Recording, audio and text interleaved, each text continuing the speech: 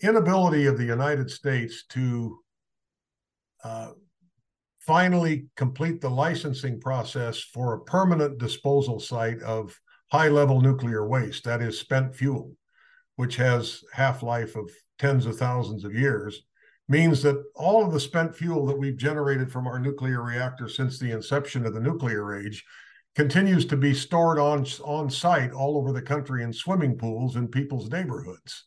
Welcome to the Business Ownership Podcast, brought to you by Awareness Strategies, helping you navigate the waters between entrepreneurship and ownership.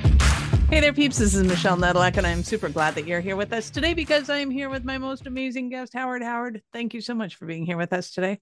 Hey, Michelle, thanks. Great to be here. Pleasure to join you. Excellent. So give everybody the highlight of who you are and what you do for business. Well, my name's Howard Crosby. I've had a 40-year career as an executive and a developer of projects in both oil and gas and mining all across the United States and other parts of the world, including South America. So I've had a varied and interesting career, and currently involved in a very exciting project in southwestern Indiana with a company that my partner and I formed a couple of years ago. But the other interesting tidbit you may be interested in, Michelle, is my late uncle was the legendary American entertainer Bing Crosby. Fun. And, listeners often find that an interesting tidbit, so I threw that out there. I didn't know Bing sung about oil and gas, and he sung about just about everything. As a it matter of was White fact, Christmas, so in fact, he had a song that he recorded in the 70s called "There's Nothing That I Haven't Sung About," which is really quite clever. Covers all sorts of topics, but I'm not sure oil and gas was in there. Although he had substantial investments in oil and gas wells in Southern California in the 30s. So he was an investor in oil and gas for sure. That's awesome. So your project now, what are you focused in on as a project now that you're working on? So my partner and I had a very successful company about 20 years ago that we took from a very small market cap in 2001, and we grew it up and sold it off for a huge gain 5 years later. And in the fall of 2021, we sort of felt like it was a really good time to get back in the business. Mm-hmm. So we formed a company, LGX Energy, and we're focused on a project in southwestern Indiana, which is part of the Illinois Basin. That's one of the oldest oil provinces in U.S. history. It's actually where in 1890, John D. Rockefeller discovered the first 100 million barrel oil field in eastern Indiana. And it was the basis of his multi-billion-dollar fortune back in the day. But cool. Throughout the basin, which covers most of the state of Illinois and the southwestern part of Indiana and the western part of Kentucky, there's been, billions of barrels of oil and trillions of cubic feet of gas that have been produced over the last 125 years. So there's a well-established industry infrastructure in Indiana and throughout the Illinois Basin. But we felt like there was an especially interesting opportunity here in this 4-county region that we're operating in for a lot of reasons, not the least of which was we got ourselves we acquired some older seismic, which kind of showed us a lot of different formations that had never been adequately developed. So we're proceeding ahead and very excited about it. Very cool. So this is the point where I'd ask you, okay, so what made you get into oil and gas and why was this interesting? But you brought up some awesome points. So go ahead and whatever you left out. Yeah, I got involved in natural resource development because I graduated from college from the University of Idaho with a bachelor's degree in history and no idea what I was going to do. And I ended up getting hired by a uranium mining company back in the early 1980s. And that got me exposed to energy, and one thing led to another. And I've been involved in all sorts of things since then. But oil and gas obviously looks very appealing right now. It always feels comfortable to be pursuing something that Warren Buffett is investing heavily in. It's a comforting factor to know that it's a comforting factor to know that he's just invested $40 billion of Berkshire Hathaway's capital in the oil sector in the last 6 months. So I think our timing's pretty good. We've seen a pretty sharp rise in the oil price in the last few weeks. And part of it's due to structural deficits, but part of it's possibly due to concerns about what's going on in the Middle East. Hopefully, I wouldn't get into the whole thing of it, but you brought him up, so I'm going to go there. So Sure. he has been a huge advocate of alternative energy sources and has spent a lot of money in trying to shut down oil and gas companies. So, any idea what made him change his mind? Reality, I think. Um, His jet.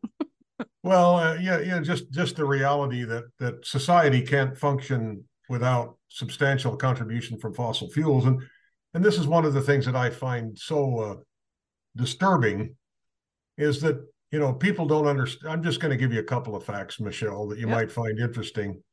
In in 1900, 94% of the American workforce was involved in subsistence farming.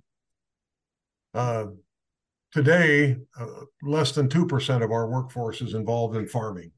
Mm-hmm. Much larger farms, obviously, but the much, much, much smaller workforce that we have in farming today produces orders of magnitude greater output of food of all types than 94% of our workforce did back in 1900. And the reason for that can be summed up in two words: fossil fuels, because it's oil, gasoline, and diesel powering tractors and combines and mechanized farm equipment that makes farmers vastly more productive than they were 125 years ago.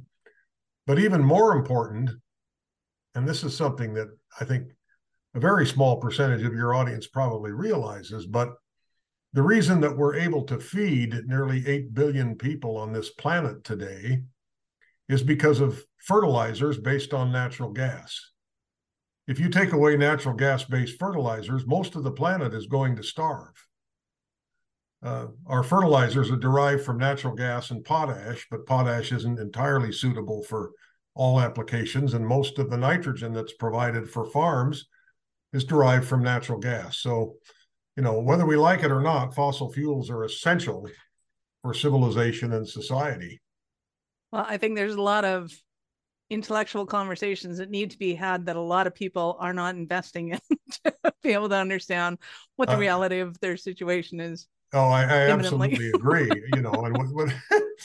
Yeah. Without getting into any, without trying to, make any negative aspersions on anybody, but Mm-hmm. you know, um, uh, a lot of people, I think that are driving electric cars Mm-hmm. feel like that they're doing something wonderful for the environment and whatever. And I'm certainly not opposed. Anybody that wants to drive an electric car, it's fine. Go ahead. I like Just electric don't cars and think that you're electric being trains and electric. environmentally friendly, because in in about I guess about 40 of the 50 states in this country, Mm-hmm. if you're driving an electric car, depending on what's being used to charge the battery in that electric car, you'd be more carbon neutral if you drove an efficient Toyota gas engine that got 35 miles to the gallon because of what's being used to charge the battery in your electric car. And then you that's before you even talk about the environmental problems with electric vehicles, which are substantial. But I don't know if you drive an electric car or a gas car. I drive a gasoline-powered, efficient uh, Hyundai. But when I get rid of that car and it goes to the junkyard, my gas tank is not particularly toxic. The Mm-hmm. gasoline will all be gone. It'll be metal. They'll melt it down and recycle it. But when the batteries reach the end of their useful life in an electric vehicle, they're a terribly toxic witch's brew of noxious metals that have to be disposed of in a landfill. Um, So, so, you so I know, think you might know the answer to this, and this is totally left field from where we're going, but I'm going to ask you anyway. sure. Is compared to nuclear reactors, when the uranium is done and it's finished, it's had its Spent fuel, like yes. they have to Mm-hmm. do something with that.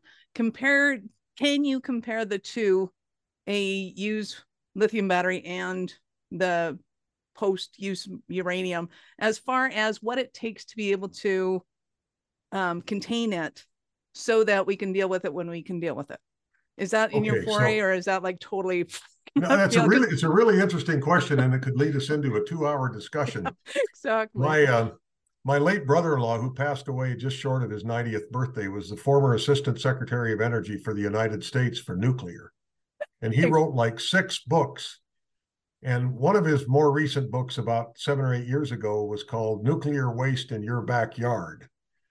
And what he pointed out was that the inability of the United States to uh, finally complete the licensing process for a permanent disposal site of high-level nuclear waste, that is spent fuel, which has half-life of tens of thousands of years, means that all of the spent fuel that we've generated from our nuclear reactor since the inception of the nuclear age continues to be stored on site all over the country in swimming pools in people's neighborhoods, rather than putting it in long-term, deep cavern, salt dome storage in a permanent repository, which is what the law called for until it was suspended a few years back. So that book makes for fascinating reading. But depending on what part of the country you're in, odds are you've got some high-level nuclear waste stored in a surface swimming pool at a nuclear reactor that may or may not be abandoned at this point or on long-term decommissioning. That's where they keep it, because we've never solved the problem of permanent disposal. Now, France, again, I'm getting pretty far into the weeds here, Michelle, but Sorry. you asked, so you're going to get the answer. France, Right. which derives over 80% of its energy from nuclear, they've solved the problem long ago of disposal of high-level nuclear waste. They simply encase it in glass in a process called vitrification, and they drop it into the ocean, into a deep channel where it goes down, several thousand feet, where there's no life. And anybody that knows anything about radiation shielding knows that next to lead, water is the best mechanism for shielding radiation. So if you have 2 or 3 feet of water on top of a highly radioactive spent fuel rod, those gamma rays aren't going anywhere. They're attenuated by the water. So kind of like the Titanic was isolated, sort of. I mean, I get it. Yes. It was because of cold water and blah blah blah. But Well, if you want to overly just the depth of the simplify water it, and the shielding effect of the water solved the problem for disposal of waste in France. well, how fun is that? Okay. So yeah, I could take a whole university degree out of you. I won't do that to you. Let's go back to your investment opportunities in Indiana, because I have never thought of Indiana as being the hotspot of oil and gas, seeing as, I don't know if you know this, but I'm in Calgary. Well, that oil and certainly gas is a hotbed of oil and gas for Canada, for yeah. sure. And without trying to make you too jealous, because I know winter's coming there in Calgary. I'm in Palm Desert, here. California, where we don't do winter anymore. So yeah. Anyway, Indiana's had a long history going back to the 1890s. And the Illinois Basin, as I said, has had a long history. But our company is focused in really a 4-county region in southwestern Indiana: Clay County, Vigo County, Greene County, and Daviess County. And we acquired some seismic that was shot there about 15 years ago that's given us a real leg up on identifying drilling prospects.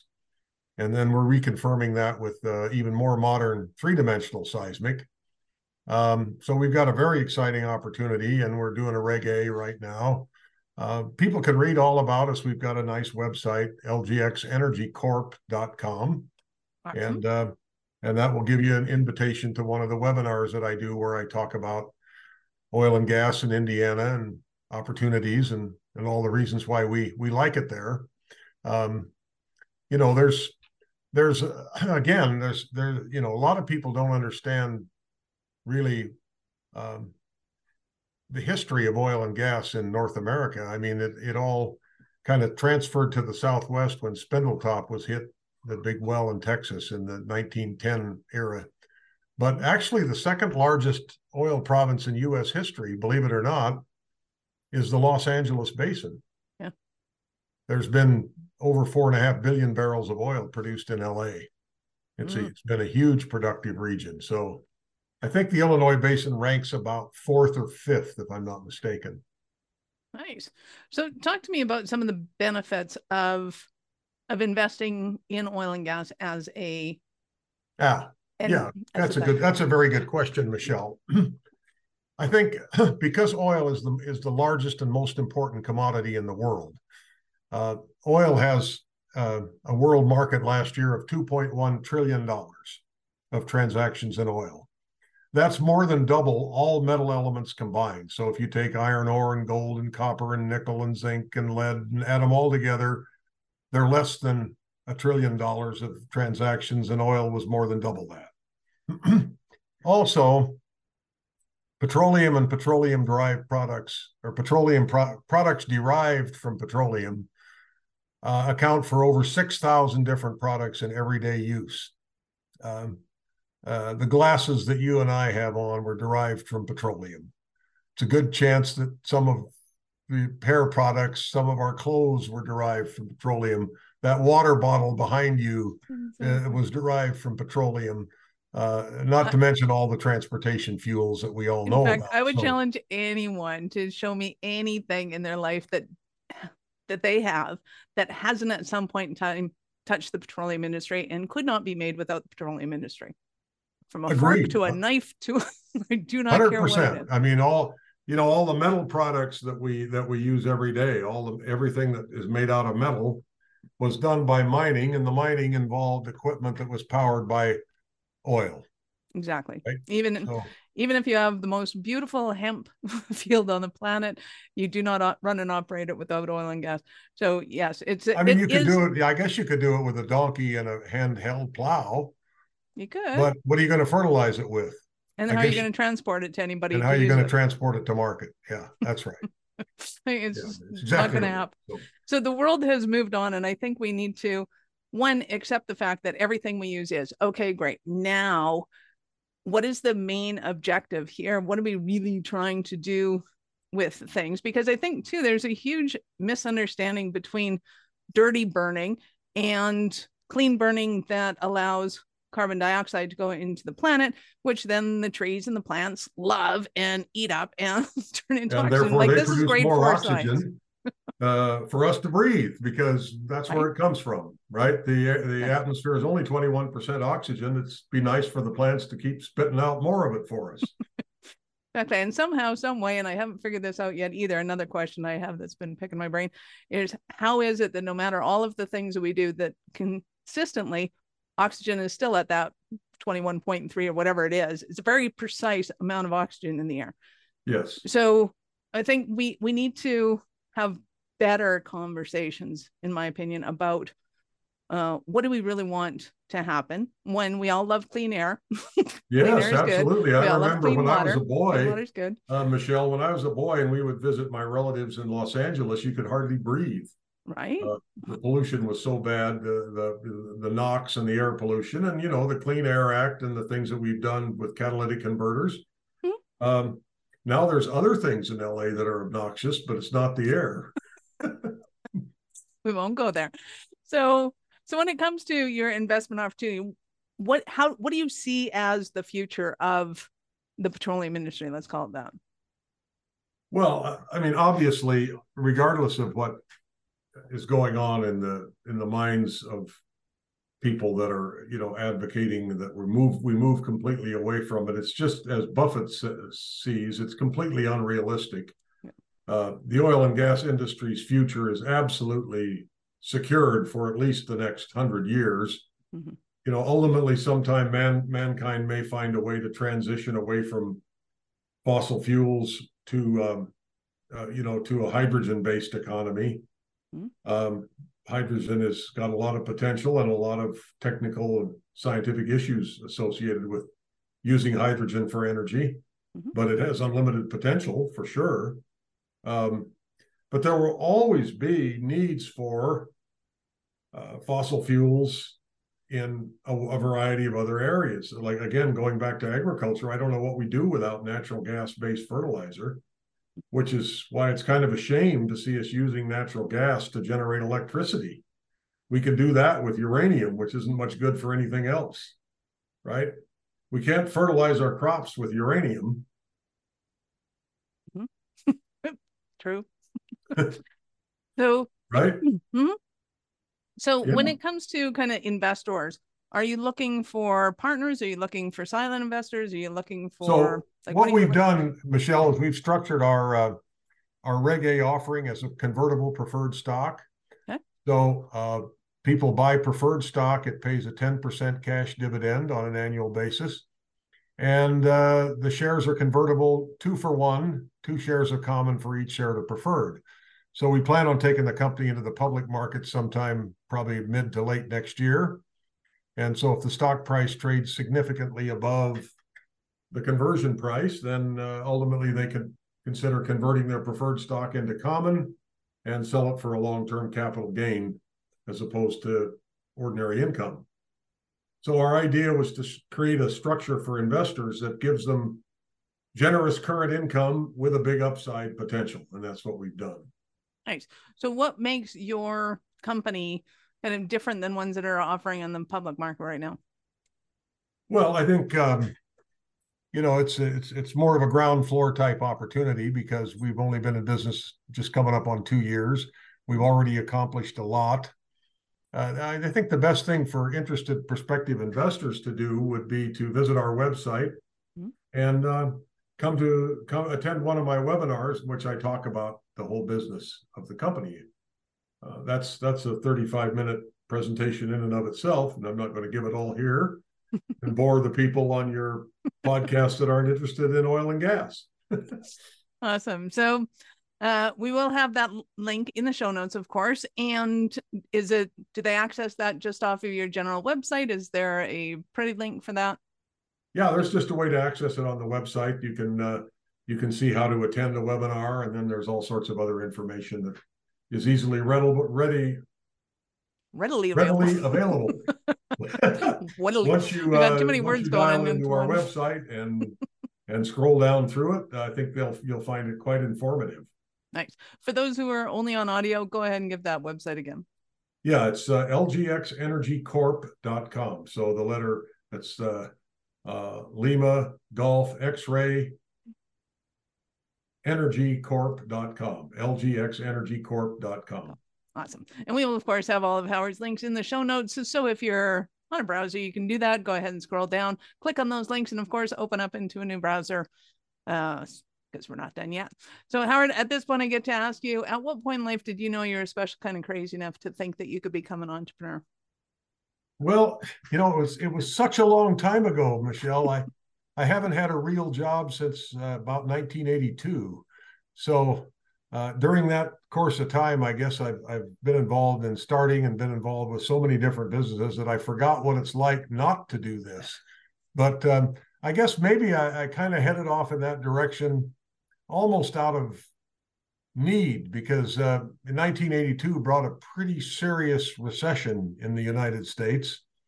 It was clear that the job I had was not very secure at that point in time. And so I thought, well, maybe I'll strike out on my own and see if I can figure out something to do. So that's probably what did it for me. I tell people, I grew up in the Pacific Northwest. I was born and raised in Spokane. And I tell people, I graduated from college from the University of Idaho in 1975. And I tell people, if I had had the brains that God gave a gerbil, I would have jumped in my car in the spring of 1975 and headed for California because number one, I hate snow and cold weather. And B, I had, all my aunts and uncles and relatives and everybody were down here. And, as I mentioned, one of my uncles was a prominent movie star and he was still alive back then and had a lot of connections. So I may not have ended up where I am if I had done what I should have done back when I should have done it. Well, I think you did pretty well because you're still pretty darn fascinating. So. Thank you. Well, this has been fun. Yeah. Awesome. You've been absolutely awesome. Any last words for our peeps? No, just keep on looking for that right opportunity, folks. It's fun. Nice. Love it. Thank you so much for your time. I appreciate it. And I know how valuable it is. Thanks, Michelle. Have a great day. Peeps, this is Michelle Nedelec. Thank you for being here with us today. Be sure to subscribe to the show and share it with your friends. We love helping entrepreneurs grow. Are you running a business over 7 figures but still struggling with technology headaches? Pay attention, you do not want to miss this offer. This podcast episode is brought to you by Awareness Strategies, who is offering a custom-built digital adoption roadmap for anyone running a business over 7 figures who's wanting to grow their business in the next 5 years. And it's not just a roadmap, they offer full implementation as well if that scares the out of you. Check out awarenessstrategies.com/roadmap for more details today. The link's in the show's notes. Don't regret not doing this. Do it now. That's awarenessstrategies.com/roadmap.